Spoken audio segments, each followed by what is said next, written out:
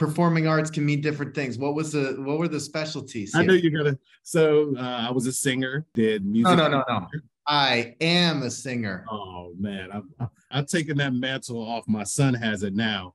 Is I'm that why karaoke has always been a strong part of the AASP culture? It's all making sense now. Yes, yes, you would be surprised, Brett, how many of us in the advancement universe started off in performing arts. You would just never guess how prevalent that is in our industry. We're always on stage. We're always trying to influence. We're always trying to create experiences. And the experience comes from the experiences we create, really, whether it's Broadway, bands, music theater, all of those things.